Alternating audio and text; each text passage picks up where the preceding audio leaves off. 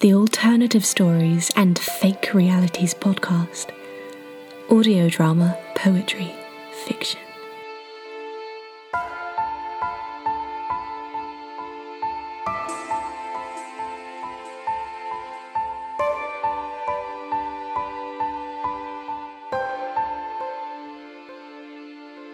You're listening to the Alternative Stories and Fake Realities podcast.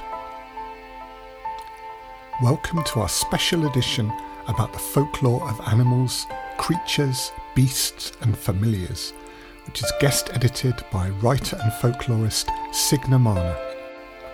Throughout this podcast, as well as a panel discussion with our guests, you'll hear excerpts from some of our folklore-related audio drama productions. We'll have full credits for these productions at the end of the podcast, but listen out for clips and trailers from Selkie by Signe Mahne, Hairspell, which was co-written by Terry Windling, and Daughter of Fire and Water by Lindsay Kroll.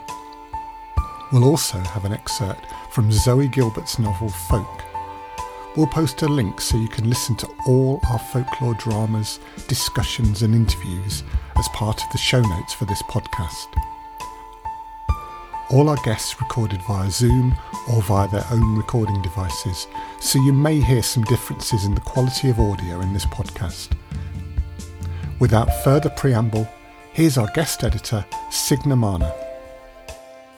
Hello everyone, I'm Signe Mahne. I'm a writer who has worked on several projects with alternative stories, including an audio drama about Selkies, which are beings who can shapeshift from seal to human, and a monologue based on fairy trees from Irish folklore. I also co-host the Weird Wednesday hashtag on Twitter. I have been asked by Alternative Stories to guest edit this edition about animals, creatures, beasts and familiars in folklore and folktales. Having spent quite a lot of time researching Flemish tales, I couldn't resist making some contributions myself, so you'll hear me talking alongside our guests throughout this episode. We hope that this episode will provide insight into animals and familiars in folklore, and that you discover some new stories. We also hope that it will provide inspiration for writers who would like to use folklore as part of their own work. Most of all, we hope that you enjoy listening to this episode. We have assembled a wonderful panel of contributions for this discussion. We'll share links in the show notes for this podcast so that you can find out more about each of them. Now let's start this episode and hear our guests introducing themselves. I'm Zoe Gilbert and I'm the author of two novels, Folk and Mischief Acts, which comes out in early 2022. I've also co-edited a recovery anthology with Lily Dunn called A Wild and Precious Life. And I co-founded London Lit Lab with Lily, where we teach creative writing, including lots of courses on folk tales. Well, I'm Terry Windling, and I've worked in the field of fantasy literature for over 30 years now, specializing in magical fiction with mythic, folkloric, and fairy tale themes. I've written and edited many books for adults and young readers, as well as nonfiction on myth, folklore, and fairy tale history. Hi, hello, my name is Natalia Saint-Germain and I'm the founder of Swamp Sunday and the co-host of Faustian Friday, on which I'm working with my talented friends and colleagues Nivin Bader and Dirk Pühl. I'm the one who is usually responsible for posts about Slavic culture and Norse mythology. And I'm also a PhD student in history of law and currently working on my dissertation about witch trials in Russia and Scandinavia. Hello, I'm Willow Winsham, witchcraft historian and co-founder of Folklore Thursday. I have a particular interest in accounts and tales involving familiars, so it's great to be part of this episode. Thank you for having me. I'm Icy Sedgwick, host of the Fabulous Folklore podcast. I'm also a fiction author, horror film enthusiast, and occasional writing teacher.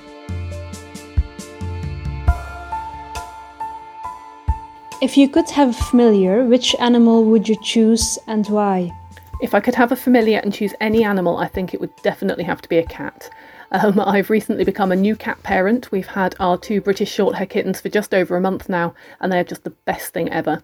Intelligent, inquisitive, independent, but also affectionate on their own terms, and they make perfect companions. They do spend a lot of time sleeping. I can also totally get behind that. With 3 kids, I've got 13 years of sleep deprivation to make up for. The slight problem with the cats being my familiars might be that I'm not so sure they'd do anything that I told them to do. They'd be more likely to be telling me what to do. So we'd have to see how that turned out. Needless to say, though, I would only use my familiars for good. If I could have a real familiar, I would choose a mouse, because a mouse is already in my mind my spirit animal, for what it's worth. Sound is really important to me, and my ears aren't actually the best. So I like the idea that a mouse with its huge sensitive ears would be able to do my listening for me. But I also I love tiny things. The idea of all that sensitivity and curiosity in something so small that can hide away. But mice can also have a huge impact on us without us really noticing. And there's something deeply appealing about that to me. I think a mouse would be useful and would ride around in my pocket, which I'd love.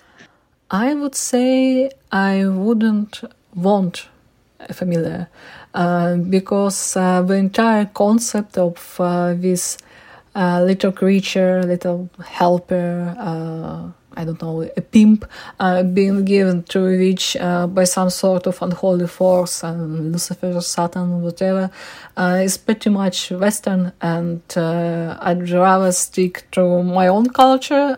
So in my case, it would be not a familiar, but probably patron animal. Someone with magical powers who can watch over me and my family, and it would probably be a bear, because I just love bears. They're gorgeous. Ultimately, I think it depends on what you actually want a familiar to do, since in folklore they often act to do their owner's bidding, to retrieve things for them, or to work magic on their behalf. So if we're looking at the animal-based familiars that appear in medieval literature onwards, rather than the spirits of earlier texts, I think I would probably be inclined to pick something practical like a horse to get me from A to B without having to use public transport. And if we're looking at magical animals, I'd imagine I probably wouldn't need to find stables for or anything, because the horse would have some means of getting home and back again whenever I needed it around. If I could have a familiar, I would have trouble choosing between a cat and a toad. Most Flemish tales tell of witches who transform themselves into animals rather than familiars, and I would personally love to be a cat now and then. I've always been interested in amphibians, but even I have to admit that in Flemish folk tales, cats seem to be a lot more fun. They're known as musicians who love to dance in circles. There's a story about a witch called Tigenedige. The locals were annoyed by the many cats who visited their town to hold gatherings. They tried to burn down the cave in which these gatherings were held. It didn't end very well for the locals. They were being chased by hundreds of cats. So I think the best idea is probably to remain very good friends with them. Well, I do have a familiar, an old and magical black dog who shadows me everywhere. But if we're talking about the classic animal familiars of myth and folklore, I'd choose one of the trickster animals, a young female coyote perhaps, or a fox or a hare, because of their ability to cross boundaries and travel between worlds. As a writer working with myth and fantasy, I'm drawn to stories of the edgelands and the borderlands between one thing and another, between the human realm and the other world, between civilization and the wild. And tricksters are creatures of the edgelands, and though they're notoriously tricky to deal with, I feel a deep affinity with them. The sand crawled underneath my clothes as I crept closer to the spot where the coats lay. I grabbed one of them and almost dropped it, having not expected its touch to be so smooth, slimy, watery and cold. Oh! What's he doing? I don't trust him. He's a land-dwelling man. He's looking at the skins.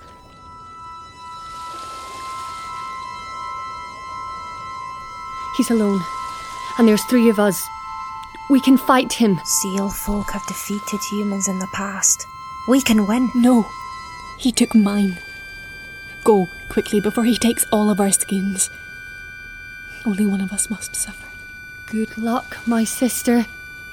Take back what is rightfully yours. Return safely. Keep your wits and courage about you.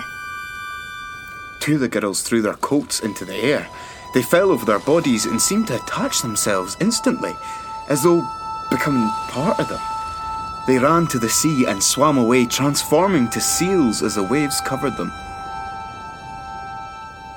The sea became wilder. The waves came closer. For a moment, it felt as though they wanted to pull the third girl in with them. Give me back what's mine. You remind me of a tale my mother once told me about mermaids, especially when your long hair dances on the breath of the wind as it does now. If only you could see your green, bluish eyes sparkle in the moonlight, and that rosy colour in your cheeks. I want to touch you. May I touch you? I don't mean anything improper. Just a kiss on your hand. What is your favourite folktale that involves a familiar? It's interesting because normally we expect to see familiars as taking certain forms, but sometimes you have a look at the confessions and they actually name things like snakes, blackbirds, toads, beetles, and even butterflies as familiars, although obviously we do have to be wary of a lot of confessions because many of them were extracted under torture. But that said, I think one of my favourite stories actually came from a 9-year-old girl who claimed that an accused witch called Alice Hunt kept tiny horses as familiars, and according to the girl, Hunt actually kept these small horses in a pot by her bed and named them Robin and Jack.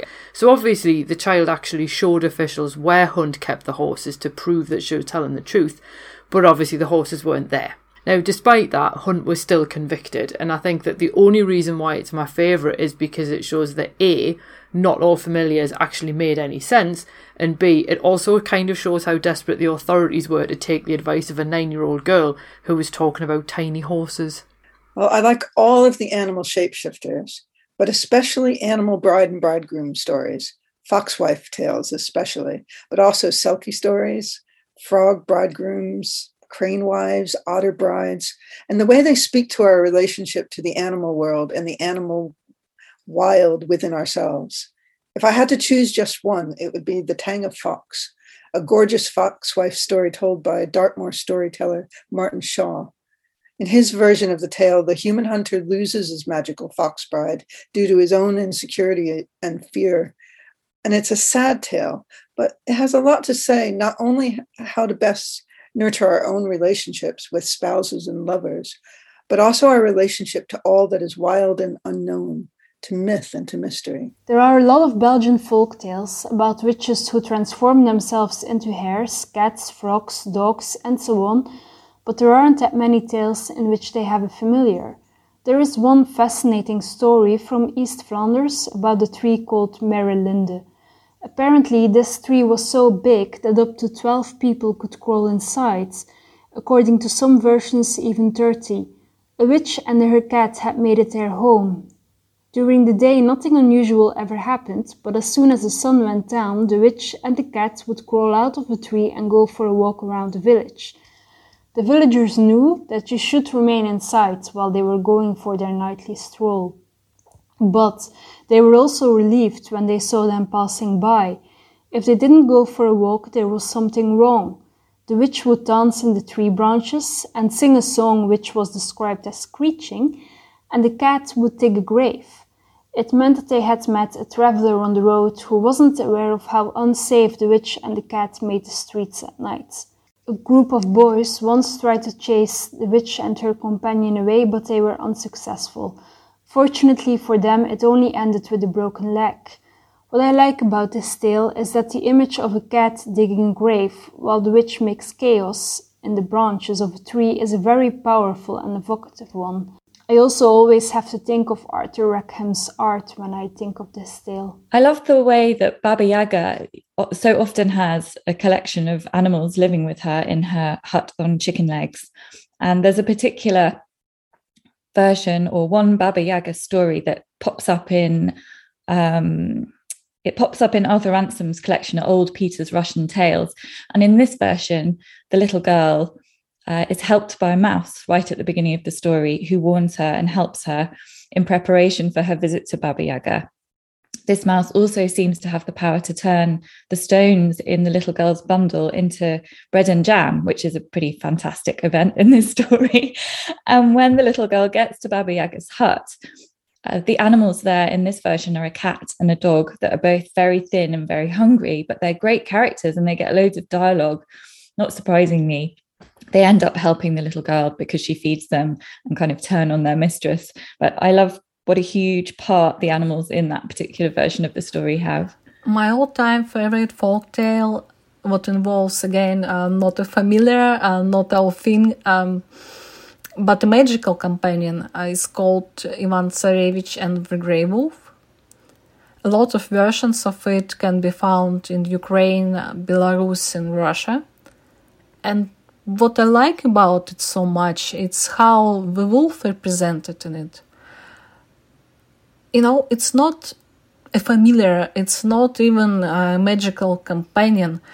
His power is unlimited. So, for example, when Ivan gets betrayed and killed by his own family, the wolf resurrects him from the dead.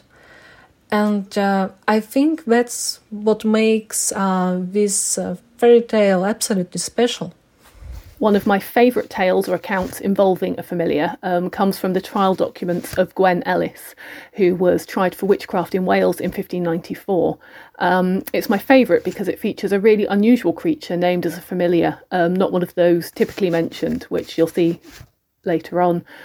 According to evidence given by the local bailiff, in 1591, Gwen, who was well reputed to have powers, and he decided to put them to the test. So he sent word to Gwen that he would visit her with some friends. There was a slight catch, though. He would not be telling her either the date or the time that they were going to be turning up.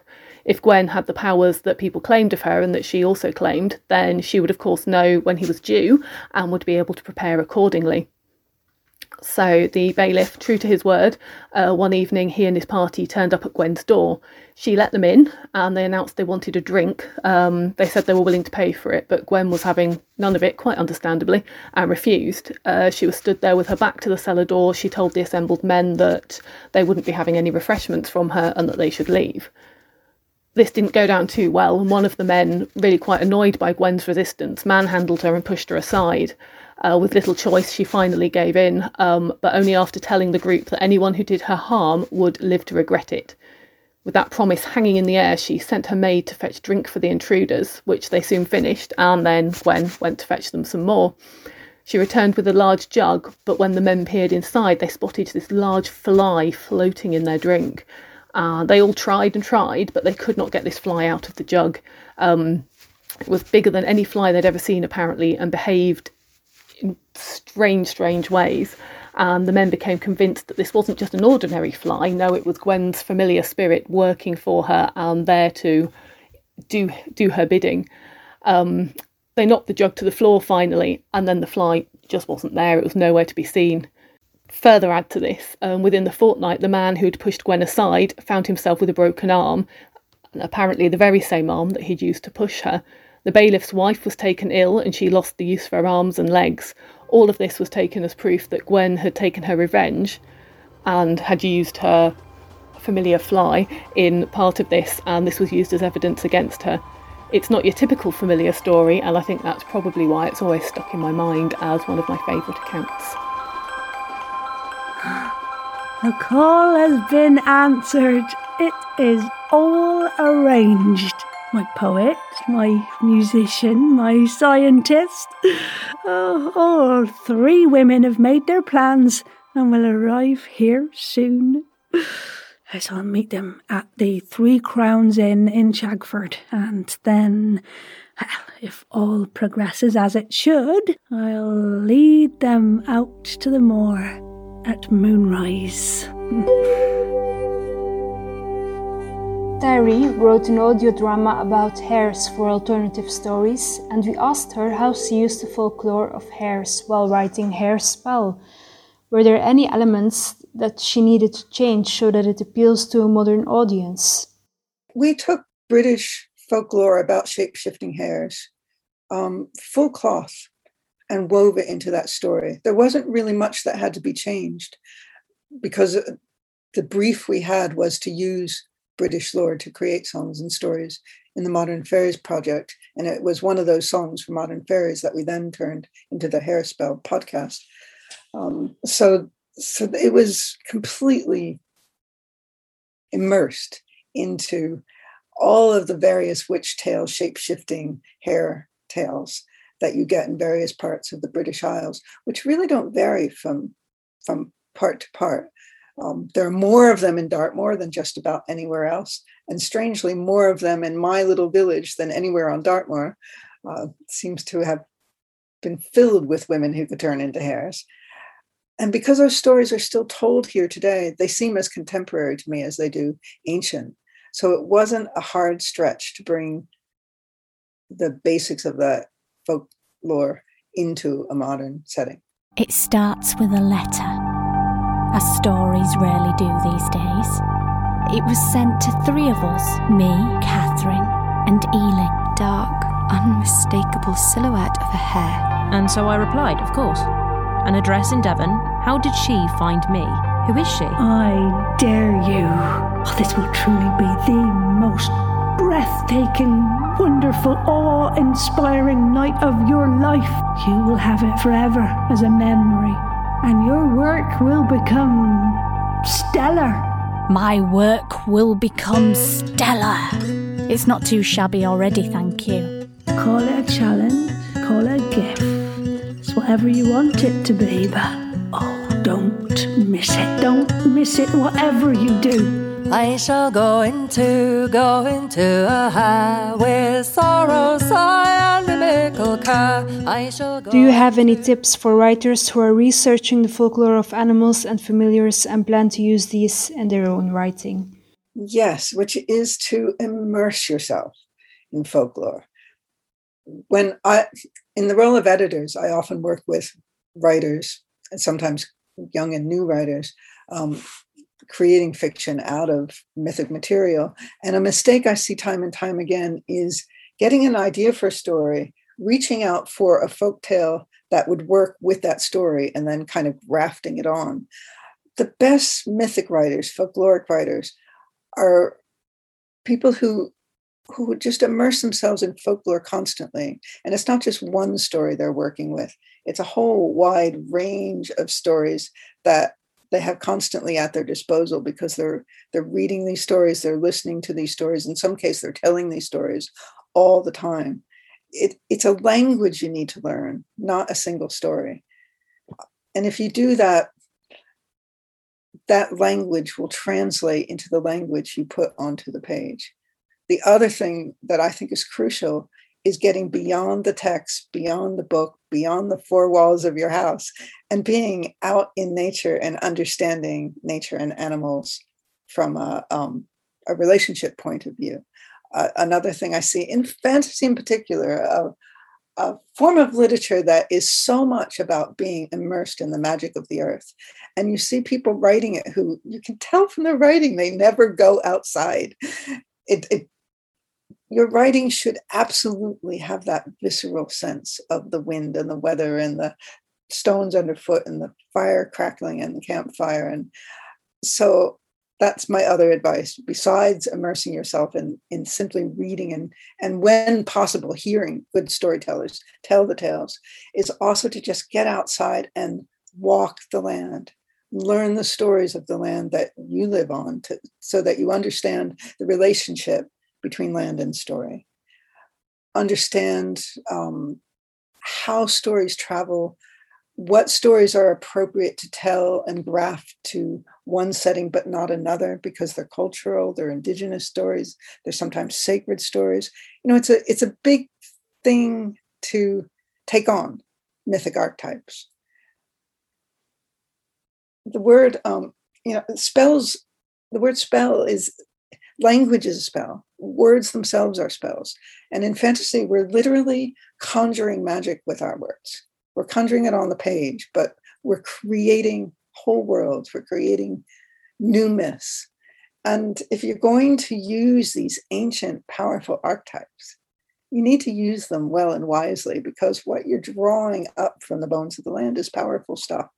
So don't just get an idea for a story and go, oh, I would like to find a story about a hawk, and I found one and it's from this African tradition and I'll just graft it over here.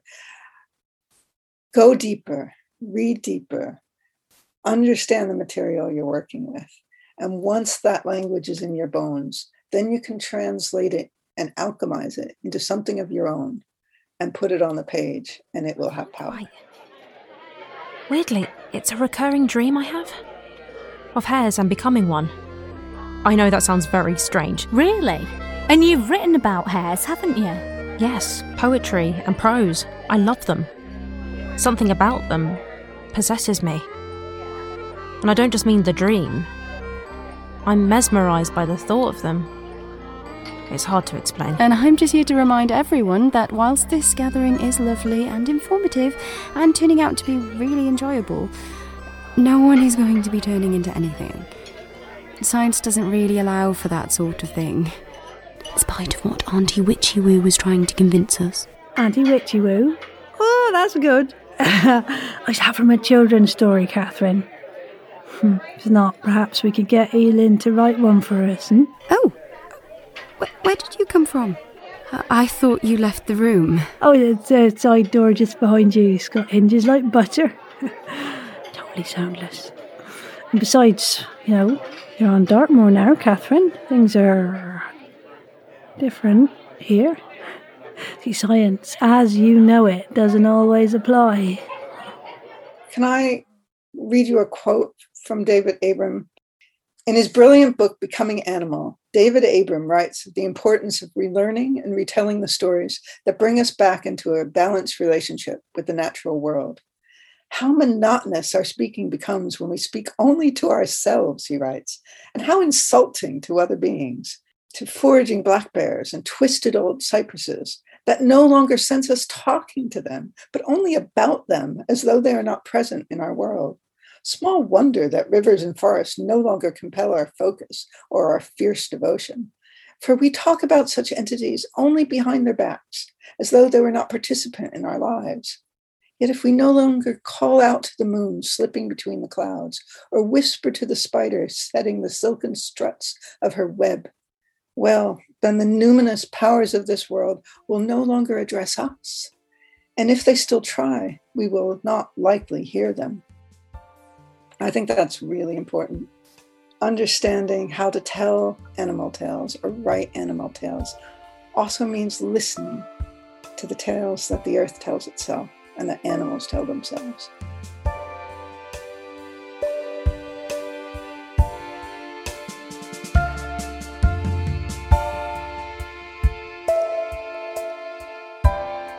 Why do you think that some of these animals got such a bad rap and were associated with witchcraft and sorcery? Well, in the oldest folk tales around the world, intimacy between humans and animals was portrayed as uncanny and potentially dangerous, but not wicked or immoral. Even when such relationships were doomed to failure, such as Selkie wives returning to the sea, often a gift was left behind in the form of children or wealth or good fortune. Having animal ancestry in one's distant lineage was a point of pride in many older cultures. Noble houses descended from swans and bears and other creatures. But by the Middle Ages, at least here in the West, animal-human relationships were viewed more warily, and creatures who could shift between human and animal shape were portrayed in demonic forms, a reflection of an increasingly Christianized culture in which the older stories were associated with all that was backwoods, pagan, and therefore verboten. It's so difficult to answer to this question just briefly. I would say a lot of these were caused by the clash of Christianity with our traditional beliefs, what used to be pretty much animalistic back in the days. And another reason is simply our human psychology. We tend to mystify everything we don't understand. We tend to get scared by things that look ugly and smells unpleasantly. And this is one of the reasons, main reasons, why some animals, for example, snakes and frogs, became associated with witchcraft and sorcery, at least in my opinion. Well, animal familiars are a particularly British concept when it comes to tales of witches and witchcraft. On the continent, witches often confessed to making pacts with the devil, whereas in England, the familiar instead seems to have performed that role, largely in part due to those in authority trying to reconcile the intellectual and academic ideas of witches and witchcraft being put forward by demonologists with what they were being told in the villages and towns by people bringing grievances about their neighbours, about everyday things and feuds that went on between them. I think one of the reasons that certain animals became associated with witches and were named as their familiars was the simple fact that they were the most common animals people had in their homes. When someone was suspected of being a witch, the animals connected with them therefore came under suspicion by simple association. You only have to look at the records from various witch trials, and the animals named as familiars, such as cats, dogs, ferrets, toads, these were the creatures people had in their homes, the animals people would see them interacting with on a daily basis. Everything was twisted around and interpreted in a negative light through the lens of witches and spirits, including these animals that were linked to people on a daily basis. The first time animal familiars appeared in the English witchcraft narrative was actually in 1566 with the trial and execution of Agnes Waterhouse. Agnes had a cat with the unfortunate name of Satan. She confessed that her pet was actually her familiar and she used him to do a great deal of harm. She had got him from her sister, who had in turn been given him from their grandmother, and she actually admitted to turning him into a toad because she couldn't afford the wool to line the pot where this cat had slept anymore. Over time, certain animals came to be intrinsically associated with witches in people's minds, cats and toads in particular. This was reinforcing and perpetuating the connection between certain animals and witches. Animals that roam around at night or lurk in the dark as well, solitary places, were also natural contenders to arouse suspicion when looking for the ideal accomplice for the witch figure. I can't help thinking it's less a case of specific animals getting a bad rap and more to do with the humans with which they're associated. So, for example, hunting dogs are useful to a landowner and therefore they don't become associated with witchcraft as familiars. But we then look at the English Civil War and Prince Rupert's poodle Boy was considered his familiar by the parliamentarians on the opposing side. So the poodle isn't the familiar until you're up against an opponent. Or if we have a look at cats, they're helpful if you own a large house and you're trying to keep down rodents, but if you're an elderly widow who lives alone and keeps a cat for the same reason, it's the status of the human that confers the association with witchcraft. And to be honest, anyone who's ever owned a cat knows how difficult it is to get them to do anything, which would make them a fairly poor choice to carry out demonic chores. I think this association of certain animals with witches or magical behaviours is partly just because they tend to be the ones that would have been in our environment anyway. So things like cats and mice and certain birds, but also hares and foxes, they're just around us. But my theory personally is that it's something to do with being able to observe sentience in these creatures, that in the way that they behave, and particularly if you look into their eyes, you can see there's this consciousness in there, but it's an intelligence that we perhaps don't understand. I find this particularly true about the eyes of hares, which seem to contain entire worlds, and yet they're silent. And I think for humans, it's not surprising. Anything we don't understand can be scary or dangerous, not just mysterious. And so we will blame these things or imagine that there's something going on there that we can't understand and is therefore a threat to us. So that's my theory, that we recognise their intelligence, but we don't know what to make of it.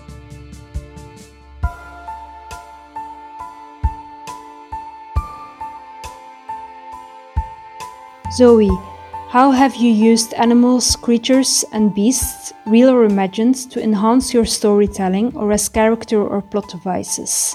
When I was writing my first book, Folk, which is set in a kind of version of the Isle of Man, but a fantastical one, so quite a natural landscape, animals popped up more without me really trying, but quite naturally, I suppose, in terms of both folklore and as being sources of symbolic meaning. And I think it's because they are so prevalent in folklore in the British Isles, but also, again, it's just about them being an essential part of the human experience of the landscape. And they get to have lots of different roles in that book. I did borrow a folktale from the Isle of Man about a water bull, which is a terrifying creature that swims up rivers, turns into a handsome man, and then in this form will steal a maiden and carry her off, which again, in the wrong mind, might appear like a romantic idea, but it's going to have a tragic result. And I think this is one of those patterns that it exists in folktales because we recognize it in real life. This happens. We fall for the wrong people and get hurt. But to write that in a fantastical way using a creature from a folktale lets us take that one step away from reality, and with that symbolic kind of form, we can bring our own interpretations and our own ideas to the story and maybe more safely investigate something horrendous than we can if it's represented in a realist way, which is harder for me to do anyway. I tend to like the openness of meaning, maybe that a folkloric version of something familiar represents. There's another story in folk called Fish Skin, Hare Skin, which involves hares and fish as kind of important animal elements. And in that story, the unfortunate woman at the centre of it feels herself to be pregnant with a fish.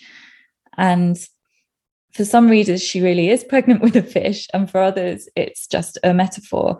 And I think that's another really useful thing about this kind of symbolism, is it can lead you as a reader to that place of hesitation where you're not sure, is this really real or is it a metaphor? And some readers will choose and some won't, but that space of hesitation, of not being quite sure, is pleasurable, but it attracts meaning, because you have to dig around in there and think, well, what is this? How do I understand this story, I suppose? And I think that's probably a technique that I use quite a lot in various ways. And the beasts in folk are often there to symbolize something emotional or from the subconscious. So there are horses in one story that are kind of haunting a sleepwalker, and they represent her, but again, fear and desire, but they seem to be kind of leading her into the landscape as a way of leading her through her own head, I suppose. And there are also red kites in the book, the birds, which are being used to achieve a form of kind of transcendence, leaving the body and getting to experience flight, which is probably a fundamental human desire. And you don't really know whether they are doing it or not, but it allows the idea to take a physical form, with wings in the sky, if you like. And I suppose I enjoy that effect. I love feeling pulled out of reality. And the creatures, or bits of creatures, like the man with a bird's wing in folk as well, will keep kind of allowing me to do that in the story, and hopefully the reader as well. The water bull, her story goes, leaps inland with the sea surf on wild nights and swims up the river, sensing souls. Then he shakes off his bull hide and hunts himself a maiden. The only way she can save herself is to cross water. I must run for the river, Wyn urges, and hold my skirts tight around me so he cannot grab them if he follows. Gingerly, she pushes a wad of wool between his head and my thighs, and I edge out from beneath his warm weight. Wyn has a look in her eye that says, defy and be doomed. And it is only this that makes me shift, for how it hurts me of a sudden to leave his warmth. I long to stroke the dark fuzz that covers his arms and shoulders. The smell of his hair is between my fingers, how a seal pup might smell. I want to rub my face against it and breathe deep, but Wyn is pushing me with uncommon strength, and she hurls me through the slapping door into the summer storm. When I turn at the gap in the wall to rub the rain from my eyes, I see Wyn on the threshold, and the man's strange, wide face right there above her own wizened one. Run, girl, she bellows. And I know he is coming. We also asked Zoe if she has any tips for writers who are researching the folklore of animals and familiars and plan to use these in their own writing. I think it's a good start when you're reading about these things or learning about them to think about what that creature or its role means to you, or what it might mean to your character, but also what it means to other people, you know, in a particular setting or culture, but also more generally, because they all have different resonances, and some of those can be a really personal resonance, but they can be more general. And recognizing that resonance or your own attraction or some meaning in there is a really useful thing to bring to your writing, because you can borrow that resonance. You can play on what mice mean to most people, but you can also subvert it and use that to surprise the reader. And I think we love seeing tropes being reused, given new meanings, tweaked by people. So I would say don't be afraid of tweaking a bit of folklore, making it your own, making it work for what you're trying to achieve. But also, yeah, being driven by a kind of, I just go where something excites me or attracts me. So just letting your own subconscious respond to things, because that kind of fascination means you're probably going to uncover something and end up answering a question that you didn't know you were asking, which I think is a good way of describing lots of creative writing, is finding out what you were asking in the first place. So I think anything that excites you is the way to go, and not feeling as though you have to pay homage to what already exists. You can do whatever you like. Separately from this conversation, I'd been thinking about animal transformations, shapeshifters, and the difference between willing shapeshifting, so creatures or people who have the ability to shapeshift, like a Selkie who can take off her sealskin and be in human form, but also characters who have transformation thrust upon them, usually by being cursed or having an enchantment put on them, which almost always involves an animal form. And I just started getting interested in what those two versions of shape-shifting mean to us, why we are interested by them.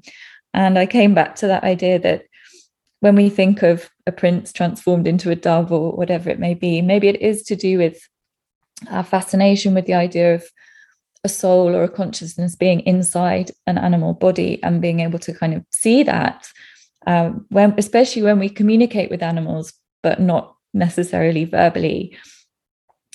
But that for the flip version, so creatures or people that can shapeshift at will, this is an exciting idea because it contains so much power, you know, the ability to change like that, which again feels like something that's deeply fascinating to us. We can't easily change our forms and our bodies, and that this might be a manifestation of our desire to sometimes achieve that otherness, to see what it's like to be completely other.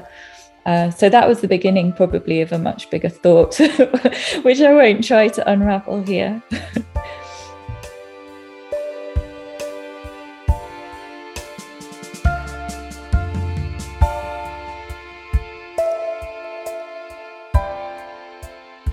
Is there a difference between how these animals are portrayed in fairy tales as opposed to folklore? Well, animals in most fairy tales are kind of portrayed as being somehow helpful to the heroine, because let's be honest, it's usually the heroine that encounters them. But ultimately, the role of the familiar in witchcraft narratives of earlier centuries, they also see these animals as helpful, but the main difference is that within fairy tales, the animals are offering their help when the heroine is in distress, so they're active agents offering help to a passive character, whereas the witch is actively requesting help or commanding the help of the familiar, who then obeys. So yes, the help is being offered, but it's a shift in power from the animal offering help to the human that's commanding help, and I think that's probably the biggest difference. I think in lots of classic fairy tales, animals often pop up as magical helpers. So they're friendly forces often, as long as you treat them well, I guess. Or often they're there as a human under an enchantment of some kind. They've been put under a curse, princes in the form of frogs and doves and that kind of thing. Or they can be a stand-in for what would be a human character, as in a children's story, maybe. I was thinking of Puss in Boots when I was thinking about this. But folklore, I think it's much broader and also more likely to be negative, maybe, and that the creatures, animals that appear in our folklore are often symbolic kind of representations of some kind of threat or danger to us that might be from an element or from the landscape that they inhabit. But they also maybe pop up to explain certain phenomenon or experiences that people have. I was thinking about how prevalent the lore of big black dogs is, that, you know, every region has its own black dog, and they're always out at night and they're always dangerous, and it seems to just be a warning about being out after dark, really. So yeah, I think they kind of get this more malevolent role in folklore that's more about warning, maybe, than getting to be fun. When it comes to Russian folklore, the difference between how these animals are portrayed in it and our fairy tales is very little. I would say sometimes it's not noticeable at all, because our folklore, our mythology, and our fairy tales and folk tales are mixed on such a deep level. Often it's difficult to tell them apart. It's not something I've really thought about before now, but yes, I would say there are definite differences between how animals are portrayed in, say, fairy tales as to opposed to how they're represented in other forms of folklore, for instance, superstitions. I'm going to use cats again because I think they're a really good illustrative point for this. So in fairy tales, cats are often used to portray or represent a personality or a trait, or they have these personalities or traits.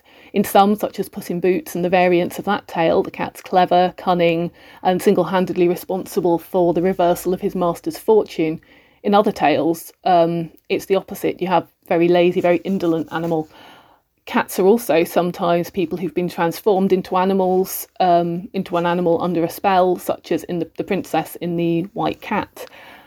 Whereas in the many superstitions relating to cats, they focus less on personality and traits of the cat, and the focus is on luck, both good and bad. In many areas of Europe, for instance, black cats are considered unlucky, whereas in England, historically, white cats have been the unlucky ones. A cat, particularly a black one, coming into your house was good luck, but if you lose it, then your luck goes with it. There's also, obviously, the Japanese example of the Maneki Neko, the beckoning cat that's said to bring good luck in various forms. In Italy, cats are even said to be useful for finding treasure in one particularly interesting folkloric tidbit. Cats are also useful for weather divining. If a cat washes behind its ears, it's going to predict rain. If they sneeze, that also means rain is coming. If they lick their fur the wrong way, that means a hailstorm is on the way. But the cat itself, it's almost impersonal in all of these superstitions. It's almost like they have no influence over its actions. They're merely a conduit for the bad fortune or otherwise, which I find quite interesting. And in tales relating to witches, again, there's a difference. The cat often carries out the witches of the witch, but then there's the feeling that they're inherently evil in themselves sometimes, with the link to the devil and witches again. I would say there is. Animals in fairy tales are often humans, cursed or in disguise, and at the end of the tale, they're back in their ordinary human skin. Whereas in folklore, shape-shifting animals are more fully animal. They might take on human shape for a while, or even for a lifetime, but their essence is truly wild. They are not princes or princesses covered with fur. They are genuine creatures of magic. As archetypes, they represent the wild within each one of us. They are the wild within our lovers and spouses, the part of them we can never fully know. They represent the others who live unfathomable lives right beside us, cat and mouse and badger and owl, as well as the others that live only in the nightmares and dreams of our imagination. Animals that are associated with witches are nearly always portrayed as evil in Flemish folktales. There are stories about people who discover that they have a witch in the family when they shoot a hare, usually not fatally, and when the witch shapeshifts back into human form, the family notices that the wounds are exactly the same as the hare. It always ends up with the family cutting off all contacts. There are also stories about toads being hit into apples by witches who are planning to poison someone, or witches who use animal transformation to seek revenge. There is quite a big difference when comparing these folk tales to Flemish fairy tales. One that immediately comes to mind is Jan de Tovenaar, or John the Magician, who discovers a spell that transforms him into any animal that he wants. His father sells him as an ox, a horse, a hare, and so on. Once sold, John transforms back and goes home. Eventually, he decides to remain a fox for the simple reason that food tastes so much better. Despite the fact that John and his father are tricking people, transforming into animals is never viewed as something evil. It's just an amusing tale. I also can't help but notice that in folk tales, it's usually women who transform themselves, and that they are always seen as, or in most cases, as witches and evil. I think that in Flemish tales, the only exception would be black dogs. In these tales, the devil often has something to do with it. Andrew? Back already? Oh, I've been worried sick. Wait, what? Who's that? I found her on the beach. Oh, poor child. Don't tell me you got lost at this hour. And that with all the strange things happening of late. Oh, you must have been so scared. Quickly, come through. I'm not... But what are you wearing? It's a miracle that you've not turned into a block of ice. I'll get you a blanket. How come you were lost on the beach? She's not lost. She's to be my wife. Your wife? I'll visit the parson first thing in the morning. I want the wedding to take place as soon as possible. No, this is not possible. You're already engaged. That engagement is off. How dare you? How long have you two been scheming behind my back? You're mistaken, madam. I don't know who your son is. I only know that he stole from me and that he won't give back what's mine. It's just an old coat, Mother. We'll find her another. A coat? For goodness sake, why would you steal a coat? It's my skin.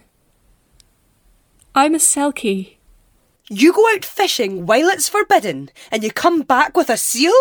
You know very well that they're the souls of drowned people. They're evil. Natalia, what's your favourite depiction of familiars in films or literature, and why? I know it might sound surprising, but it's actually Salim from The Chilling Adventures of Sabrina. And let me explain why. The bond formed between Sabrina and Salim is a healthy partnership. That magical entity doesn't serve her. It chooses her itself. It chooses to protect and help the young witch. And that's pretty much different from what we usually see on the screen. Also, in a way that equal partnership between a person and a magical creature reminds me of our Slavic fairy tales. Speaking of the different depiction of this bond or relationship between witches and familiars, I absolutely have to mention Matt Vingen's novel The Snow Witch. The fox in this book is sort of similar to Salim, even though the novel itself is not about witchcraft at all. I would also say it's not even entertaining, but it's haunting, it's disturbing, and therefore totally worth reading. So please consider it my personal recommendation today.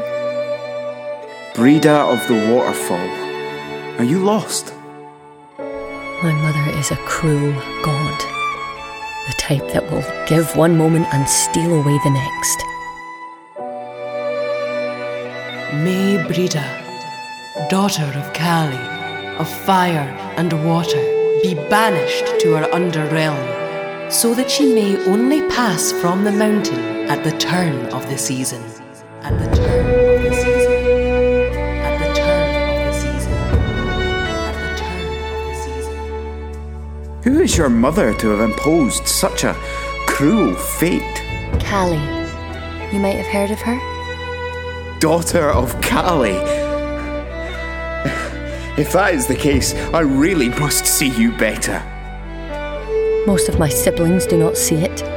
They believe she is all-seeing, all-powerful. But but many of them have merged too closely with their animal forms.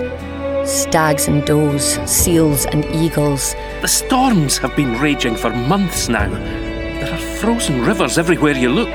Tall pine trees, winter berries and flowers, stretching all the way up the mountain and down the valley. How I miss the smells of ashen earth and crisp frost, or the touch of snow on my skin. I often dream of how I might be freed, of one day destroying the binds of servitude and spending every season in the land of mortals. It is a dream I've had for longer than I can remember.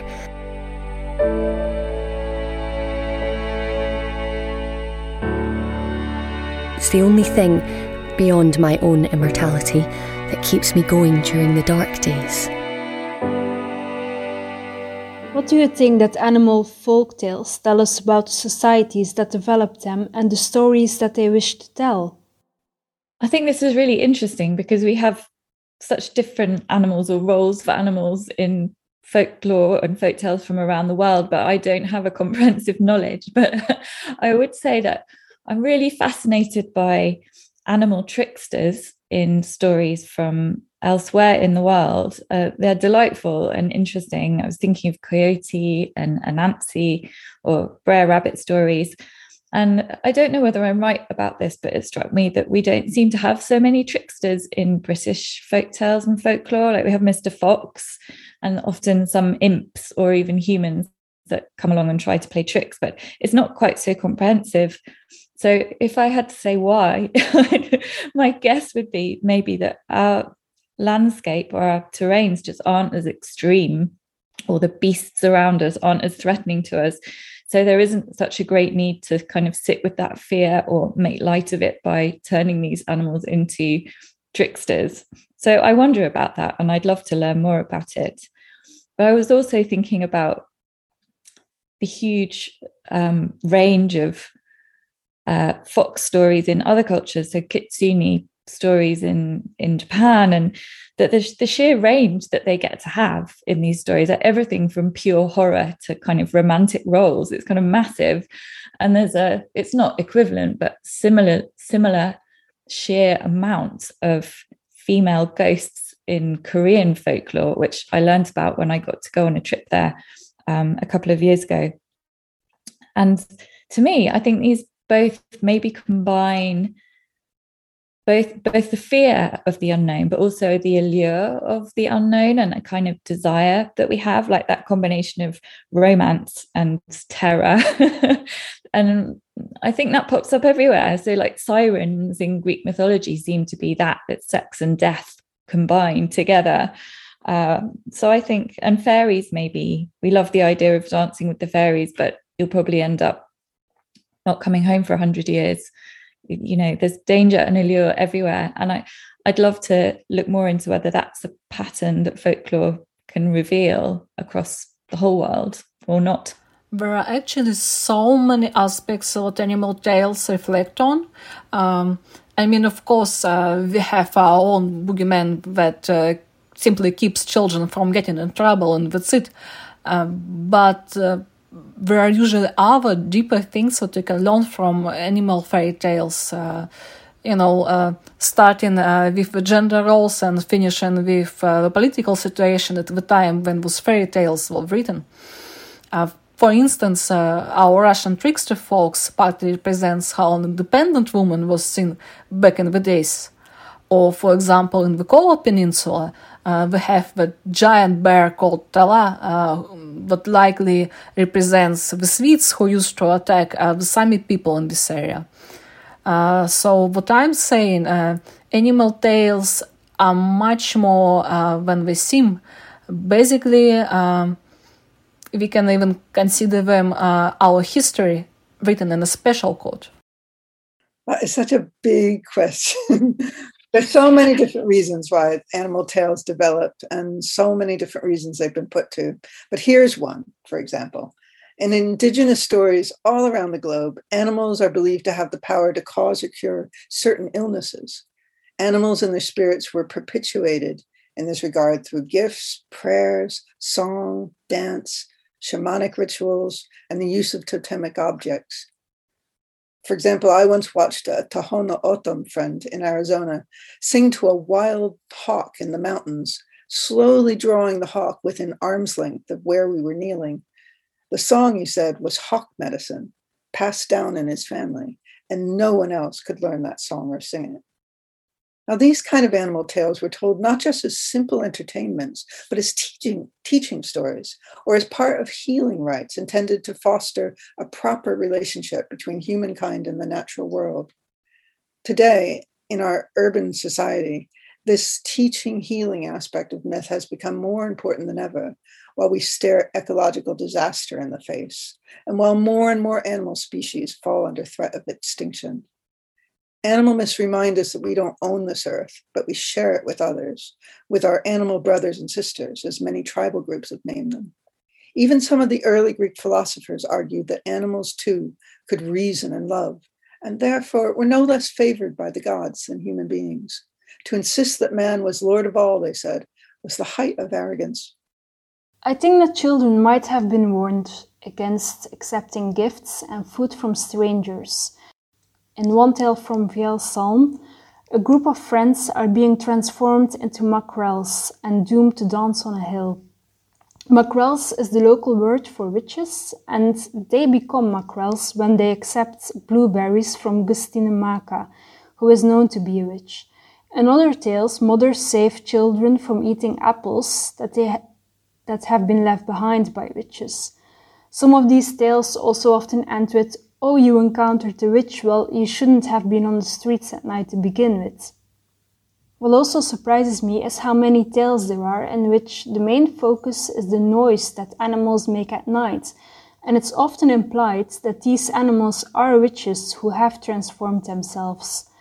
In the story about the witch and the cat who lived in a tree, which I talked about earlier, the noise that they make at night and how this annoys the villagers is often described in much detail. There are plenty of other stories about cats gathering and keeping everyone awake at night, or black dogs walking around on graveyards. There is even a tale about witches transforming themselves into cats and attending a very large fair. I think that this has probably something to do with what was really bothering people at the time, and in this case, just nighttime noise. Most folk tales seem to work as a way of passing on information, often in the form of a cautionary tale, and some people believe that the tales of the Manticore, which was the legendary beast with the head of a man and spiked tail, among other things, were actually intended to warn people away from venturing into the jungle where they'd be more likely to encounter a tiger. Now, why they didn't just use the tiger, which is fairly ferocious in and of itself, is beyond me, but it does speak to that human need to relate something in a memorable format. And in this way, I think that folk tales are a precursor to the public information films that encoded information in a rhyming format to make it easier to memorise. So you have things like coughs and sneezes spread diseases and so on. And you then avoid the dangerous area or activity in order to avoid the dangerous animal associated with it. So ultimately, you're taking the right action, albeit for the wrong reason. And beyond that, animals then begin to act as this form of symbolic shorthand so that you can communicate relevant values or ideas really quickly and really simply by including the animal. So, for example, everyone knows that unicorns tend to represent purity and griffins guard treasure and so on. So rather than having to include great long screeds of description about things, you can simply add the animal and people will understand the value that you're trying to convey. And it does also mean that you can convey quite deep and profound topics in a way that younger audiences in particular might be better equipped to understand. So, I mean, I'm just thinking of for my generation, we had The Animals of Farthing Wood, and for many people, that would have been their first introduction to the concept of death. And then it was meted out weekly to a lovable band of woodland animals, which was in and of itself not probably the best way to do it. But I think this is where those kind of animal folk tales work in that way to convey the story in a way that people are more likely to relate to it.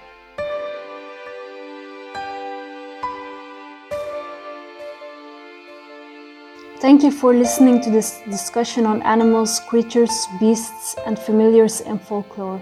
Our guests for this episode were Willow Winsham, Natalia Saint-Germain, I.C. Sedgwick, Zoe Gilbert, and Terry Windling. Check out the show notes for this episode to find out more about each of our guests. Thank you to Signa Mana and all our guests for taking part in this podcast. Thank you to Terry Windling, Zoe Gilbert, Willow Winsham, Icy Sedgwick and Natalia Saint-Germain for being our guests on the podcast today. We'll post links so you can find out more about them and follow their blogs, podcasts, websites and social media as part of the show notes for this edition. In this podcast, you heard excerpts from some of our audio drama productions. You can listen to all of these dramas via our podcast feed and via the links we'll post in the show notes.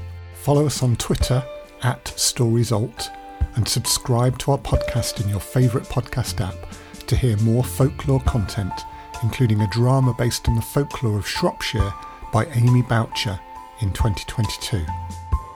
You heard clips from Selkie by Signa Mana, featuring the voices of Louis Watson, Sophie McNair, Simone Lowe, Kelsey Griffin and Stevie Skinner, and with music by John Spires.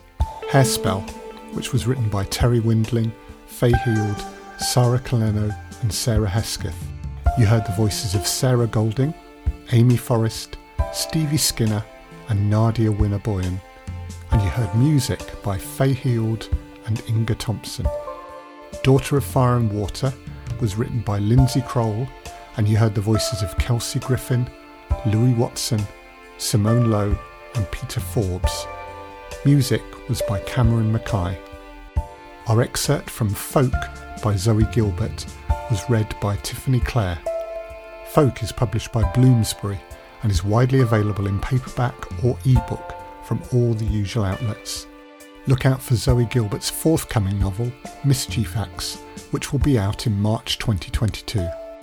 If you've enjoyed this podcast, you may also enjoy our upcoming podcast called Midwinter Monologues, which will be out on the winter solstice, Tuesday the 21st of December. We'll have seasonal monologues from many different writers, performed by the writers themselves and by our actors.